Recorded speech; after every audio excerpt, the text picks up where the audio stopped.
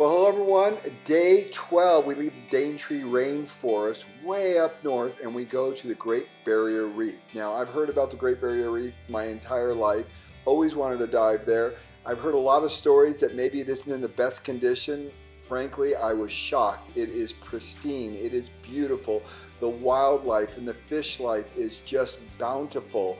The coral, the colors, everything are just over the top.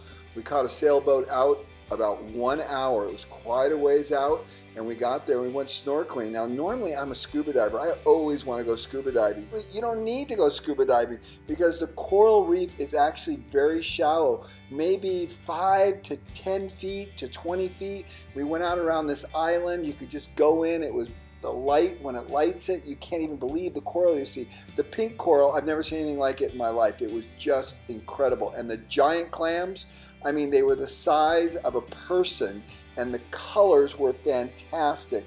Everything was alive and I just couldn't believe how beautiful this coral reef was. The colors were over the top. You can never quite capture the colors as nicely as you want to with an underwater camera, but we got pretty good pictures. And after a day of snorkeling, we set sail back in. We just had a fantastic time. We left out of Port Douglas. We saw a lot of cool boats when we were going out and when we were coming back in. Port Douglas is a beautiful area.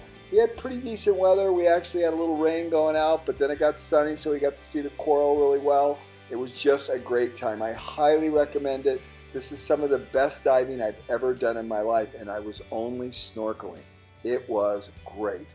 Guess what? Tomorrow, another amazing day. We're flying from Port Douglas or Cairns down to Sydney. So we'll see you on day 13 in Sydney, Australia.